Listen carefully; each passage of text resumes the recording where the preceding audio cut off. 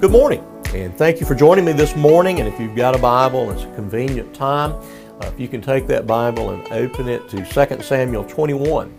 Now today we're going to take on 4 chapters just because it's going to bring us to the end of the book of 2 Samuel, and that will allow us to get a fresh start on the book of 1 Kings. So again, 2 Samuel 21, we'll work our way through the entirety of the balance of the book. Our emphasis is going to be a psalm of David, 4 verses from chapter 22. And so 21 opens, David avenges the assault upon the Gibeonites, those that had been promised to be kind of under a protectorate of Israel during Joshua's day. They had been attacked by Saul, and so David goes to them and wants to know how to make it right, how to take the blood off of the nation of Israel, and so he's actually going to give over 7 men that will be killed. It's kind of an act of atonement or justice. And again, just a reminder of the vileness of the ancient world, as we know that in effect they really couldn't atone for anyone's sin or make things right. We see once again the goodness of David to Mephibosheth, the son of Jonathan, for the sake of his friendship with Jonathan. Once again, Israel finds itself at war with the Philistines. At the end of 21, David is going to celebrate God's victory, again given to him over the Philistines in chapter 22. We'll come back to that for a moment, or in a moment. In chapter 23, we see somewhat of a last will and testament, kind of also a psalm, and then a reflection upon those that had established the reign of David, the men that had supported him and been with him through thick and thin, and allowed him to establish his regime there within the nation.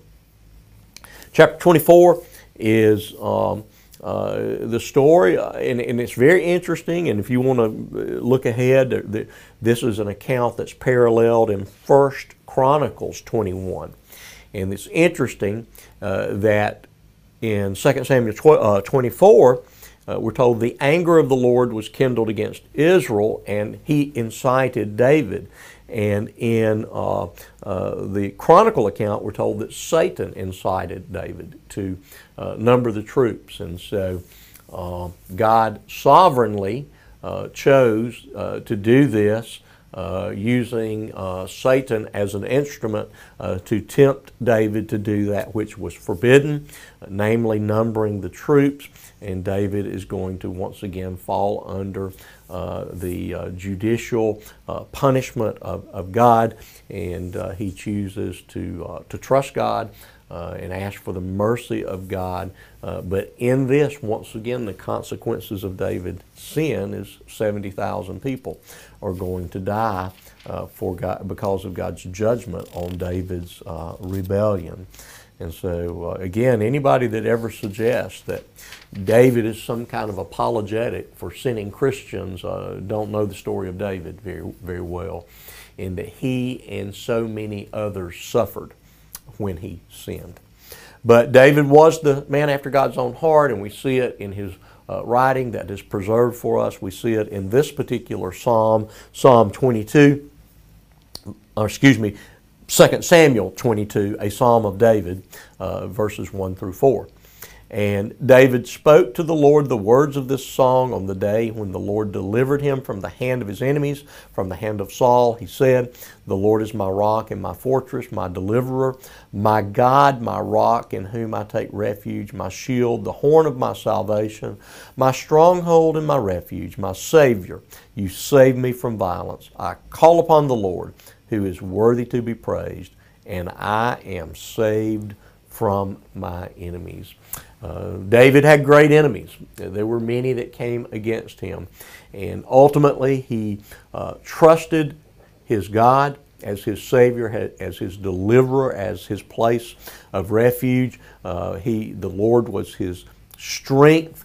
He was the one who ultimately protected David. It wasn't his scheming, it wasn't his strategizing, but it was ultimately the Lord, because of his faithfulness, because of his binding himself to David as the one through whom he would raise up the perfect and ultimate King, the Messiah, the Lord Jesus Christ.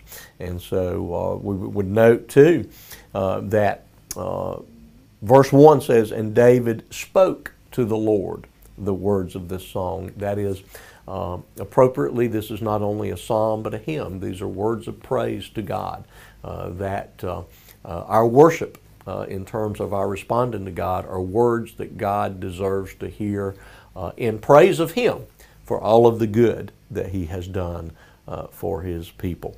And so we see again that David sees God as the one who is his salvation, as we should. God, through His Son Jesus Christ, is ultimately our hope, our salvation, our hope in the forgiveness of sin, and our hope in the sustaining of ourselves through the perils of this life.